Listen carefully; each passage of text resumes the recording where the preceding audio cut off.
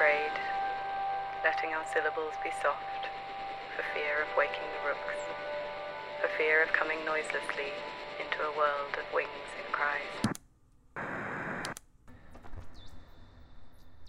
Mayfield and Beloved presents Camp Here and There. Episode 31, The Nurse is Building a Pyre.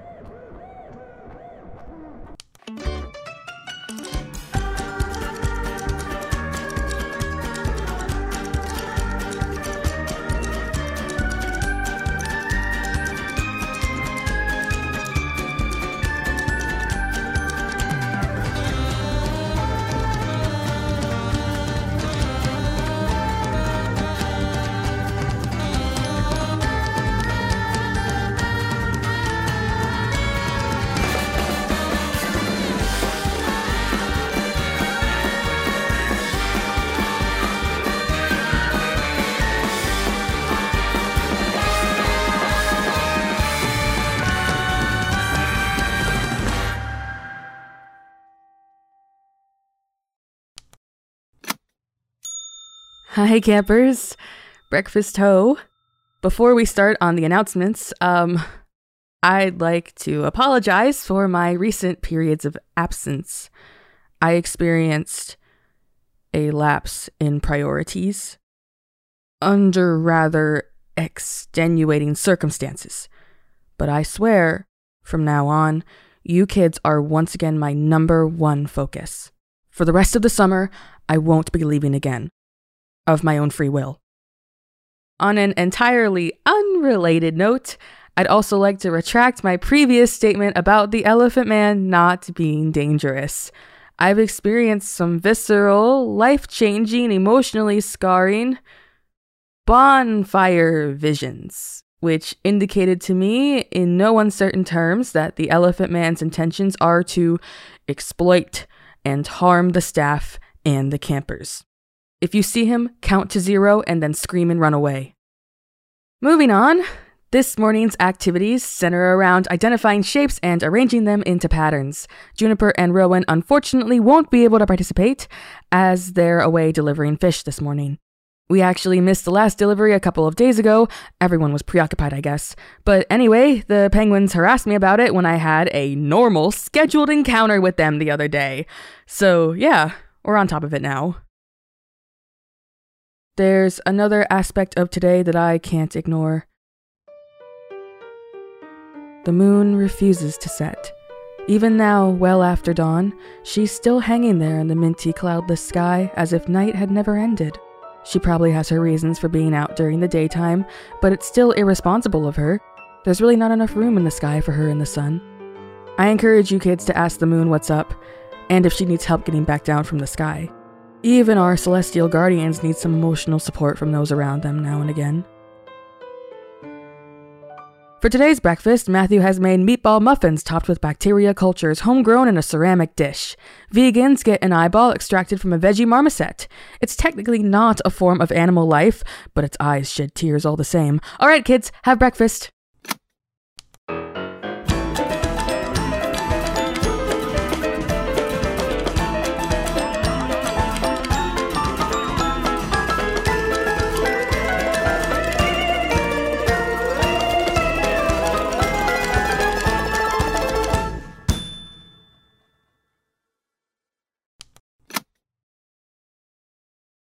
Hey, campers! I have to say I'm not sure how to begin. I don't want to violate the announcement giving policy I've worked with my coworkers to establish, which compels me to avoid saying things that could scare you kids. But you're already scared, aren't you? And I'm scared too. Maybe it would help both of us to be scared together. I guess we can start by addressing what you all saw, right? No one can say we should just ignore what you all saw.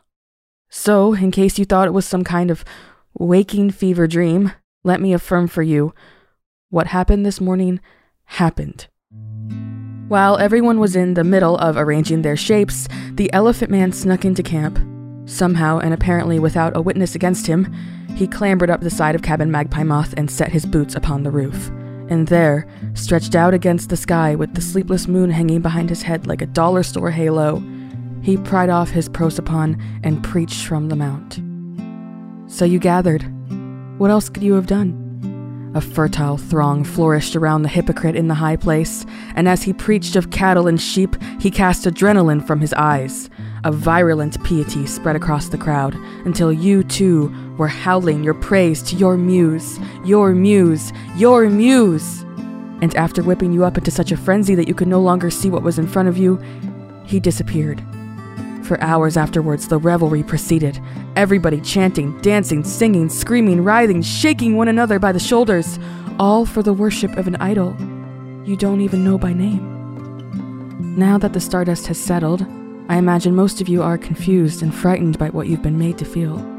You may be disturbed by how easily this stranger manipulated you. If that's the case, I urge you to cling to that feeling. Be uncomfortable. Be indignant. You're a person of your own, not his disciple, not his congregant, not his tool, not his at all. And you won't permit him to squeeze your heart to make his broth. Campers, counselors, I don't blame any one of you for being enticed by his promises of peace and tranquility, those rarest of treasures in this world. But now that you know what he's capable of, you must make yourself skeptical. No true savior would take away your freedom to choose salvation. Thanks for listening. Lunch is the wolf. Have a secular afternoon.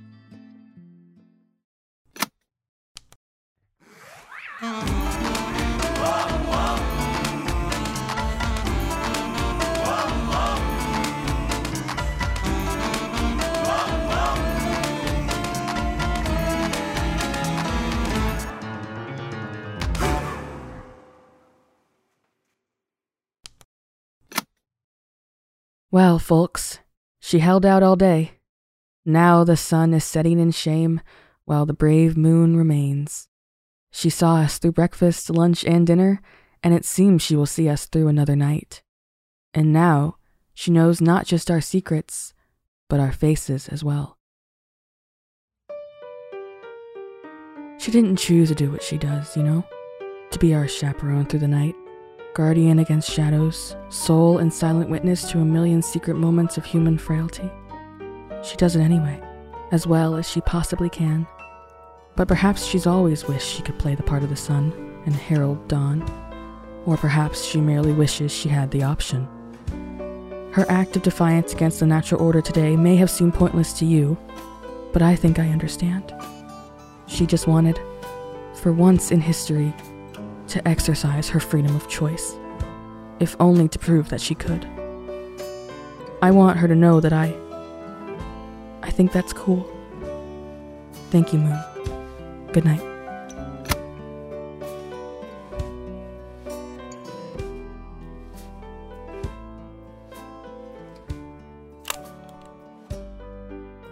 The other kids in school didn't believe me when I said I was malnourished, because I was not very thin. I didn't know how to rebuke this at the time, but as an adult, I understand that the foods which are most widely available to the poor are often the least healthy. Not to mention, my mother never made food for me, so before I learned how to cook, I subsisted in large part off of snacks.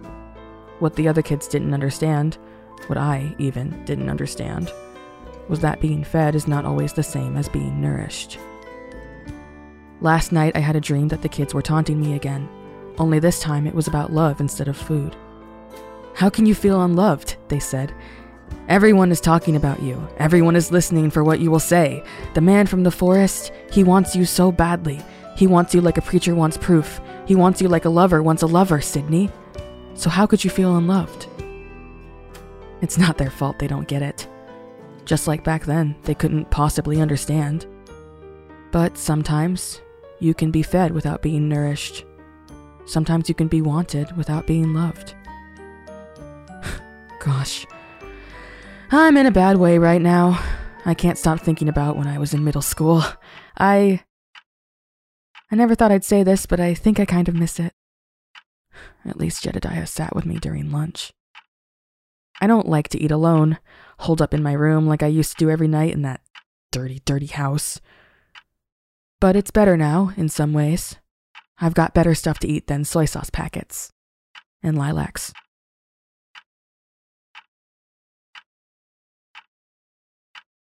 The centipede is back.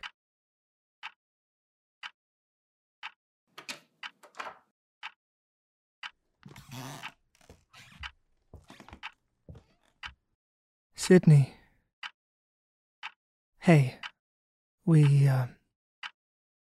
I didn't want to bother you last night, but I think we have to have this conversation now. Tell me what you want. I'm not mad, but I need you to tell me about the Elephant Man. What happened? He told me he loved me. He invited me to eat with him. I haven't eaten with anyone in years. He was so nice to me, Jedediah. He had tea with me and he thought about my needs. No one's ever talked to me that way. He told me he was going to love me more than I've ever known. It felt too good to be true. Oh God. It was too good to be true. Oh God. Oh God. Of course. I knew it was too good to be true, Jedediah, but I hoped anyway. All I've ever wanted is someone to be an equal to me and to work with me and to love and care and touch, and the way he said so many declarations of unconditional commitment.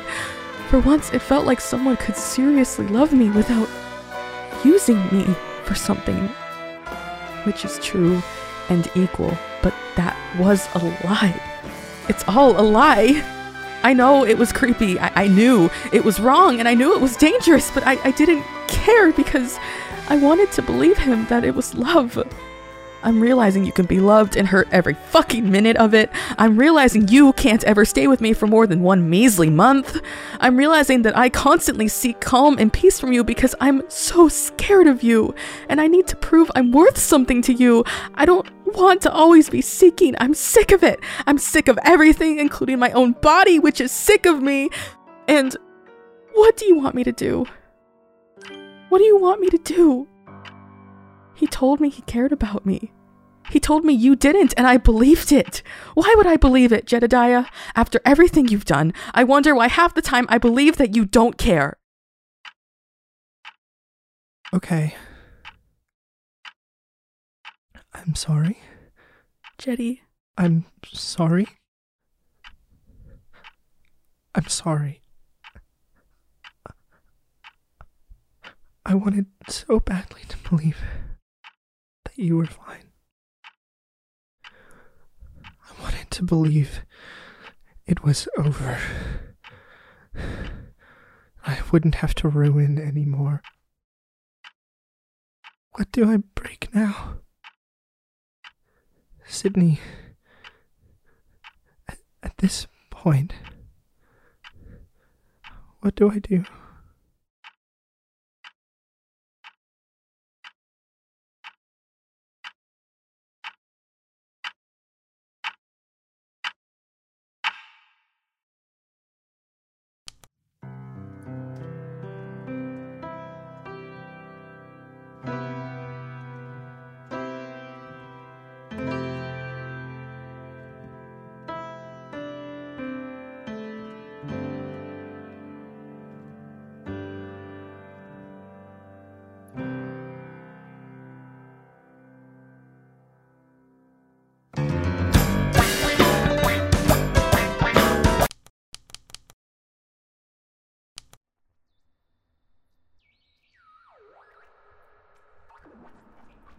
Today's episode was written by Blue Mayfield and Nicholas Belove. The part of Sydney Sargent was played by Blue Mayfield. The part of Jedediah Martin was played by Nicholas Belove. Camp Here and There is the sole intellectual property of its production company, Mayfield and Belove.